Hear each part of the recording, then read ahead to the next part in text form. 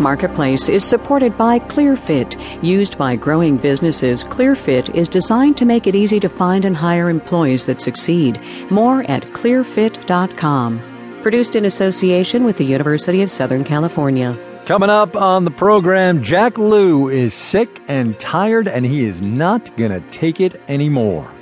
The Walmart Doctor will see you now, and the creators of ABC's new comedy, Black-ish. From American Public Media, this is Marketplace. Marketplace is supported by MailChimp. More than 6 million people and businesses around the world use MailChimp to design and send email newsletters. More at MailChimp.com. And by Progressive Insurance, with its Apron Project, celebrating progress and the people who make it happen.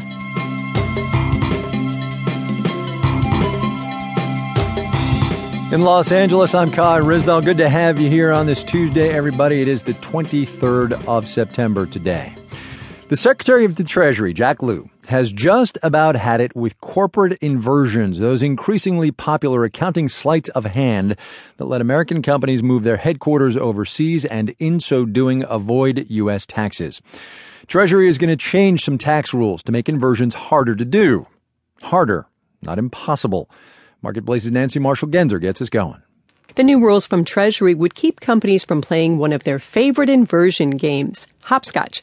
Say you're a U.S. company with a foreign subsidiary. The subsidiary earned loads of money, but you don't want to bring it back to the U.S. where you'd have to pay taxes on it. So the subsidiary loans the money to a foreign parent you create through an inversion. They hopscotch over their U.S. parent. That's why it's called hopscotch. That's Lee Shepard, contributing editor to the journal Tax Notes. She says the new Treasury rules would make hopscotching illegal, and you can't play skinny down anymore. That's a way to shrink a U.S. company's share in a foreign firm created through an inversion. I think these rules will be effective at stopping some of the abuses of the past. Stephen Rosenthal is a senior fellow at the Urban Brookings Tax Policy Center. And the question, though, is how effective they will be at stopping potentially new abuses. Especially since Treasury hasn't banned earnings stripping. That's where a U.S. company takes out a big loan from the foreign parent it creates in an inversion and gets to write off the debt payments. Still, Treasury is making inversions more complicated. Ryan Dudley is a partner at the accounting firm Friedman LLP. A lot of transactions that might have been relatively easy are now going to have to be analysed much more carefully. In fact, some of the big inversions announced lately may not go through now because Treasury says the new rules are effective immediately. So if you've announced a big inversion deal but haven't completed it, you may have to find a new game to play. In Washington, I'm Nancy Marshall-Genzer for Marketplace. The National Institutes of Health wants to end a long-standing bias in biomedical research, a bias toward men. Turns out when researchers do what are called preclinical studies, most of the time they are using male animals and thus male cells. So today the NIH announced it's awarded an extra $10 million to bring balance into the lab. From Marketplace's Amy Scott has that story. Researchers have long preferred male animals and cells, partly because they thought the female menstrual cycle introduced too much variability.